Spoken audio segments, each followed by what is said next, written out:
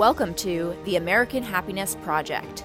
I'm Michelle Wax, and I travel throughout the USA, interviewing Americans from all walks of life on how they reach happiness and fulfillment in their everyday lives. And most importantly, how you can too. Get ready, get excited, we're about to begin. This next episode is perfect for anyone who's ever felt like you just didn't belong. I know I've felt like this many times. Michael Zed Johnson went from being a high school dropout and bully to a successful entrepreneur and businessman by society's standards, but he felt like a complete fraud. In this episode, we chat about how Michael went from feeling like a fraud to truly fulfilled each and every day. Michael is now a sought-after speaker at schools and companies across the country with one core message: you are not alone. Michael is from Myrtle Beach, South Carolina, and I absolutely love how open and real he is in this episode. I'm super excited for you to learn from Michael today. Let's get started.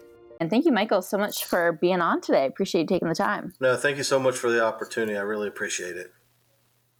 So we were talking a little bit before about how at one point in your life, you purchased a fake Rolex to impress other people. Do you mind getting into that story and kind of how that came to be?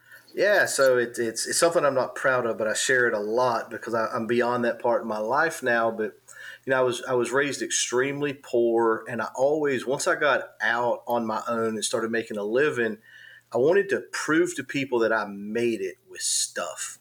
You see these two motorcycles, this means I made it, and this big house means I made it, and this truck and this boat, this means I made it. And then at 40, I went so far as to buy a fake Rolex to try to impress people that didn't know me or didn't care about me. And I can remember being in a swimming pool in my neighborhood one day, and this guy's in there, and he's like, "Is that a Rolex Milgauss?" And I'm like, "Yeah." He says, "That's my favorite." I'm like, "Mine too." And I was just a fraud. I felt like a fraud. I was a fraud. It was ridiculous. And since outgrown that, unfortunately, it took me till 40 to outgrow it, but it was pretty ridiculous. What was there a specific moment that you realized, I want to change this about my life, or was it a gradual progression towards where you're at today? I think it kind of all fell into place when I started reflecting on life, and by most standards, I'm successful. I was a high school dropout at one point, ended up owning a business, started my first business at 14, and I always thought it was me. I did this and I did that and I did this. And what I realized over the last few years is I didn't do any of it. It was possible because of the people I surrounded myself with and people that really cared about me. I speak lately and I tell people that if you surround yourself with people that refuse to let you fail, you can accomplish things that were seemingly impossible at one point in time. And that's what it was. It just came from reflection, and I decided to start seeking happiness through experiences with my little girl and my wife, as opposed to stuff. Stuff never makes you happy. Stuff may fill some void for a while, but it doesn't make you happy. But it just took reflection as I started getting older. Gotcha. And were there any questions you were asking yourself or kind of focusing on when you're going through that reflection period? I was just trying to put the pieces together. I've been speaking to students and stuff like that. I even look back at some of my old speeches, and it was I did this and I did that. And I started reflecting and trying to bring a better message, a more positive message and an honest message. And that's what it became. It wasn't me. It was just the people I surrounded myself propped me up to achieve or whatever it is. And it's true with anything, whether it be sports or business or anything like that. So it was just came from the reflection and no specific moment, but just a lot of soul searching.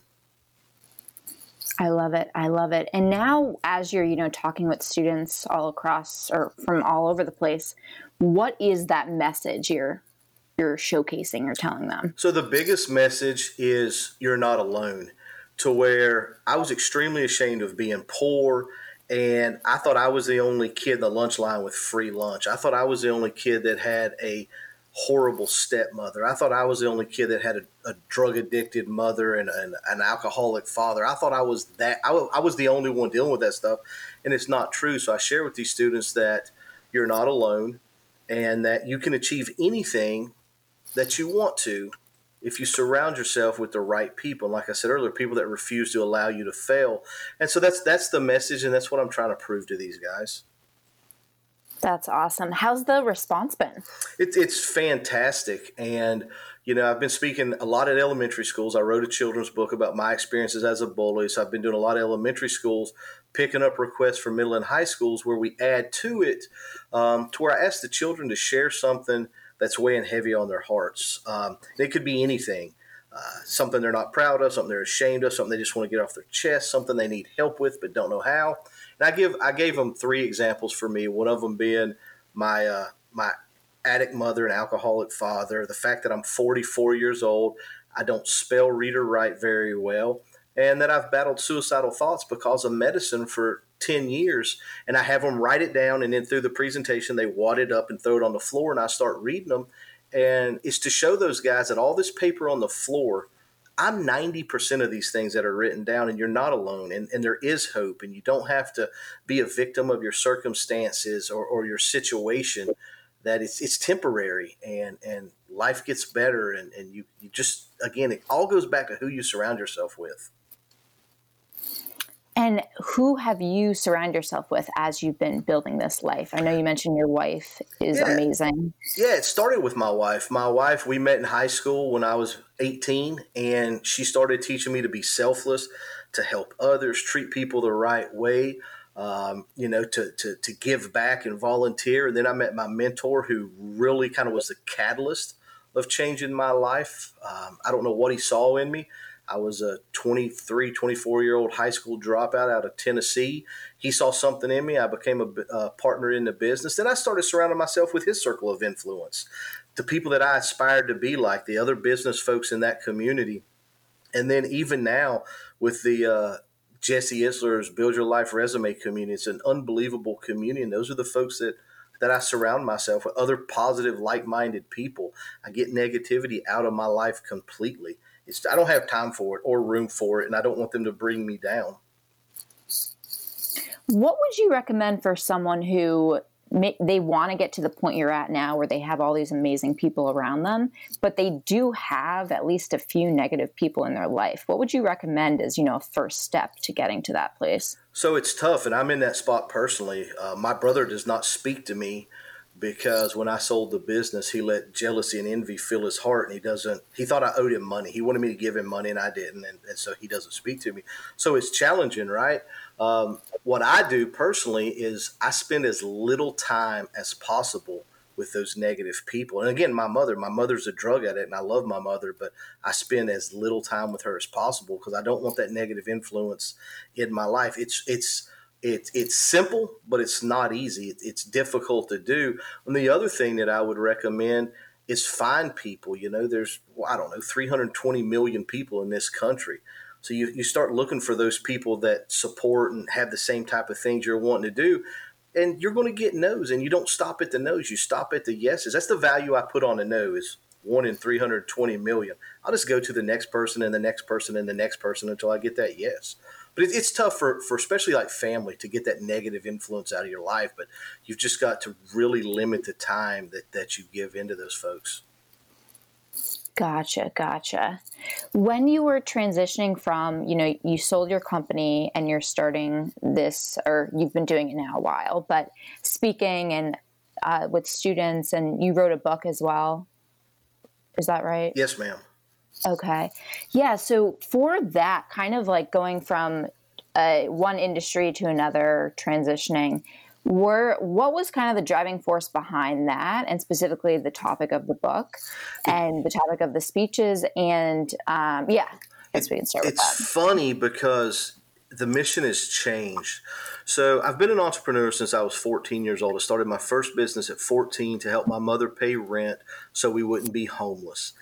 And the bug bit me then, and I knew that's all I ever wanted to do. And so when I sold the business, I was working for the current owners, but nothing was scratching that entrepreneurial itch. And I had been speaking at schools a little bit in South Carolina, so I decided to start a speaking business and focus on speaking with the original goal of being speak for a living, make a living at it, take summers off, and travel with your family. Again, right? We're seeking happiness. It's not about stuff. I want to spend quality time with my family.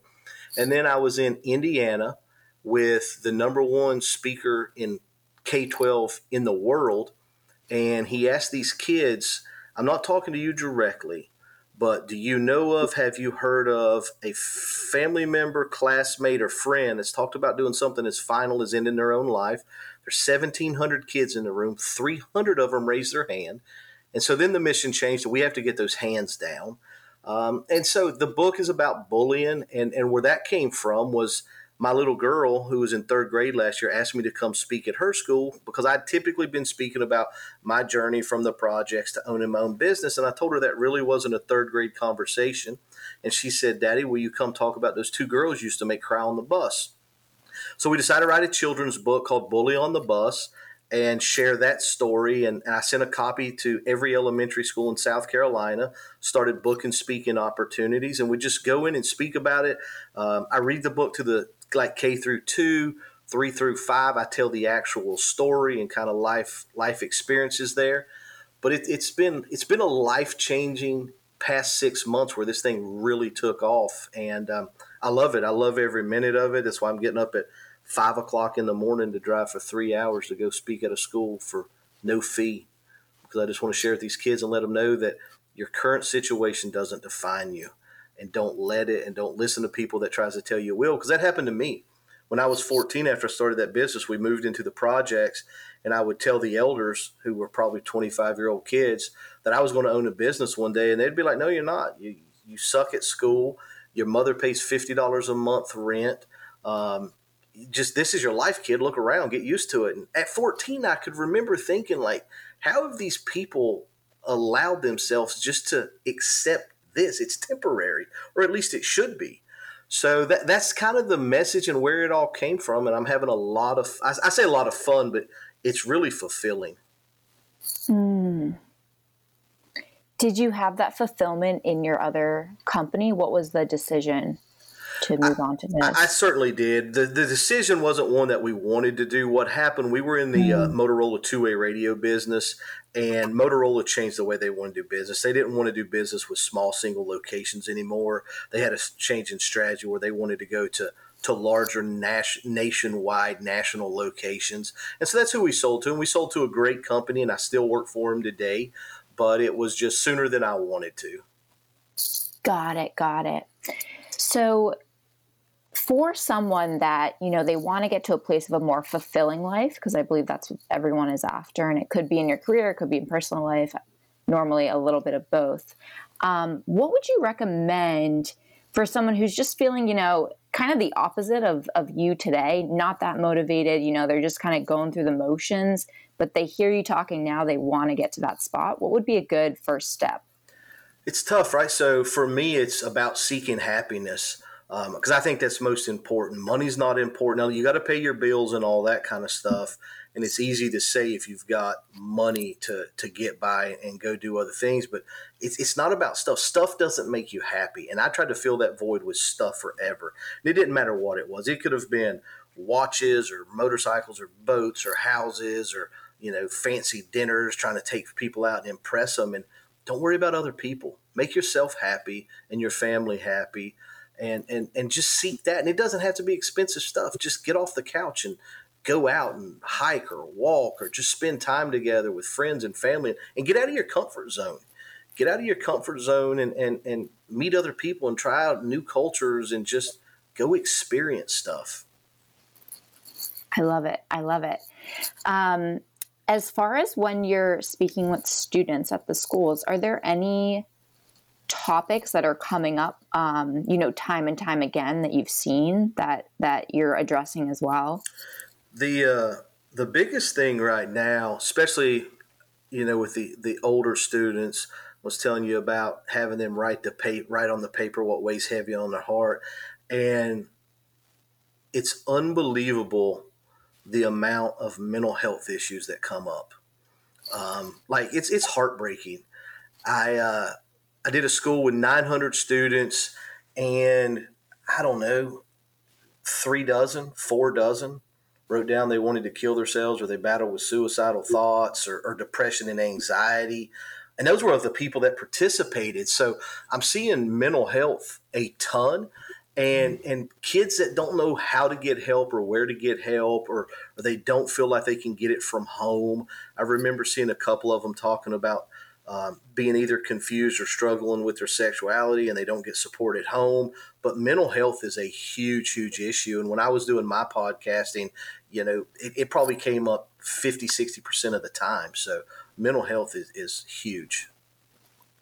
Gotcha. And for those schools, are you saying, do they have services that are coming in after that to help with that? Or is that it's just kind of, it's being brought to the surface? But so the first time we did it, we didn't know what to expect. I didn't even know if anybody would throw any papers on the floor when I tried it, and we were covered up with them.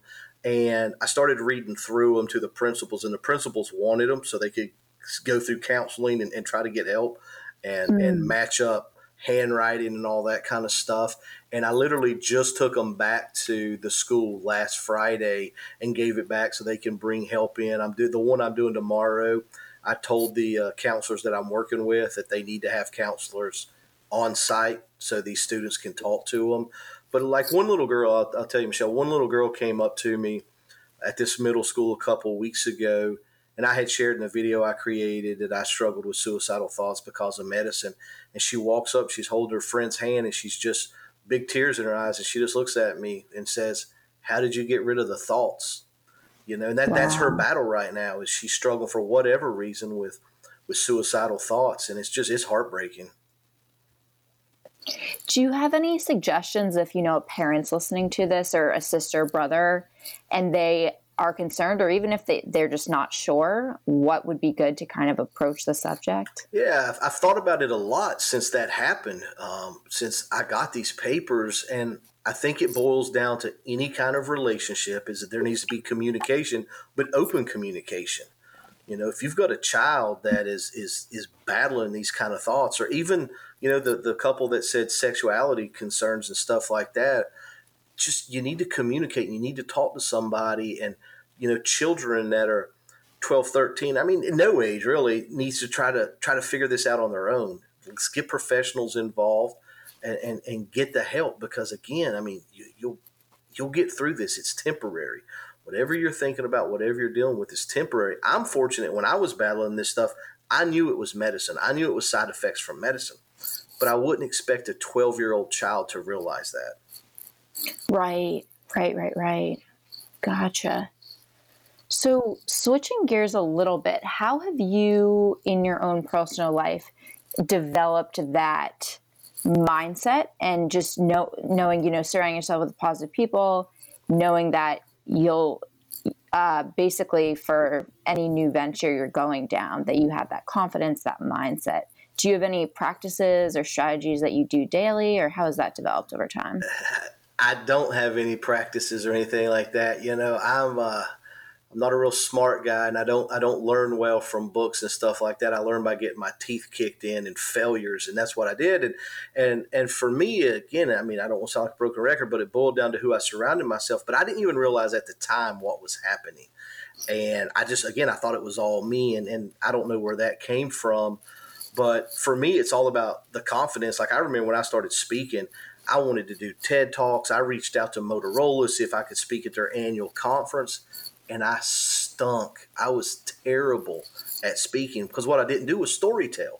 What I would do is I would just give facts in a linear timeline, and that was it. And it was terrible. But I had that confidence to get up and try it, because that's the other thing is, if you wait to be good enough, you may never think you're good enough. Just go do it and get the practice. And again, get outside your comfort zone. Like I'm going to do an open mic night this year, and everybody tells me I shouldn't, but I'm going to appreciate bombing, because I want to have that experience. I want to scratch it off of my bucket list. And again, even the uncomfortability of that is just temporary. Who cares? Nobody there knows you. Just go do it. And failure is part of the process as well. I failed time and time and time again, but I'm not going to stop because of failure or because I'm scared or anything like that. Again, I want to seek people. Like, for example, the book. When we wrote the book, I just told you I'm 44. I can barely spell, read, or write. So how am I ever going to write a book? I found somebody, a friend of mine, to help me write it, and then she found an illustrator, and we found publishers, and we self-published. But that was the process. Is don't let the fact that I have a hard time reading, writing, and spelling stop us from writing a book. There's plenty of people out there can help. I don't need to know how to read a book. I can listen to Audible and get gobs and consume gobs and gobs of info. So I don't let that stuff. I use crutches. I don't let it again define me. And just surround myself with people that support me. And it starts with my wife and my daughter and extends through all of my friends. And I support them as well. So. Got it. And how does you mentioned that when you met your wife, she taught you, to be selfless. Has that really made an impact on your life as you've grown together? Oh my gosh. Yeah. So years ago, my wife and I have been together for 26 years. And several years ago, 2003 timeframe, we had moved, didn't have a child at that time, and we wanted to buy Christmas gifts for needy kids at the school district, and we couldn't get any help in the area we were living at. So my wife went and found a battered women's shelter, and there was a dozen or so kids in there. We didn't have a lot of money, but we didn't put any stipulations on it, and these children just asked for, I remember one of them asking for a jacket, one of them asking for a Barbie doll, one of them asking for something for their mother. And these kids are in the most dire and horrible situation that you could think that they could be in. And all they wanted was a jacket to stay warm or whatever. So my wife taught me that. That's always stuck with me. This year for our anniversary, we decided we wanted to take the money we would spend on gifts and give large tips for breakfast, lunch, and dinner. And that's exactly what we did. I remember meeting the lady at Dunkin' Donuts one morning, and I told my wife, I was like, this is who I want to do for breakfast. And I went in and asked her to come sit at our table, and she was standoffish, and maybe she thought we were going to fuss and complain. And I pulled the money out, and you couldn't see how much it was. I had the denominations folded in, and I handed it to her, and I said, I want you to take this, and this is why. My wife and I want to do this for our anniversary. We want to bring some of the joy and happiness that we have every day into someone else's life temporarily. We want you to have this. And she's like, I can't accept it. I can't accept it. And I said, no, this is really what we want to do, and this is why. And she puts it in her pocket and gives us a hug. She goes back and obviously then looks at it, opens it up and looks at it. And we had given her $500, and she comes back crying and gives us a big hug. And, it's a lot of money, but it could have been tires for her car, clothes, Christmas for her children. Who knows? But that's the kind of stuff that she's taught me and that we keep doing. I remember one time she raised enough money to buy clothes and Christmas gifts for 17 kids at local schools. And just today she was ordering hats and gloves for kids and putting food together for backpack buddies. And that's what she does. And that's what she's brought into my life. And it's really, she doesn't get enough credit for any level of success, that people would see from the outside that I've had, because she's been that rock. That's amazing. Wow. That's incredible that you guys did that. For American Happiness, really focused on sharing how mindset, thought process can really help in consistent levels of happiness. So my last question for you would just be if there's anything you want to add along those lines in anything, just about life, happiness, whatever. Yeah. So for me, like on my website, I've got, for me, success is because of happiness, your circle of influence, and selflessness. And I truly believe that if I can achieve happiness by being selfless and surrounding myself with the right people, then I've been successful. Attitude and confidence is what it's all about. And just go out and experience stuff and seek happiness and quit worrying about. We live in this instant gratification, Instagram world where everybody looks like their life's fantastic and great, and they're just not. It's all fake. Just don't quit trying to compete with these people. Quit trying to hold yourself up to their fake lives online, and just go experience life. Go be happy, and it could be anything. Like one of the things I miss the most is just having dinner with my grandmother. I wish I could go back and have one more Sunday after church dinner with her, and I can't. But it's. If I could do anything, it would just be fulfill my life with experiences and happiness and let others know that they can do the same thing. And that's a wrap for today's episode. Make sure to check out our free resources online at www.american-happiness.com. Feel free to follow us on Instagram as well, at American Happiness Project. See you soon!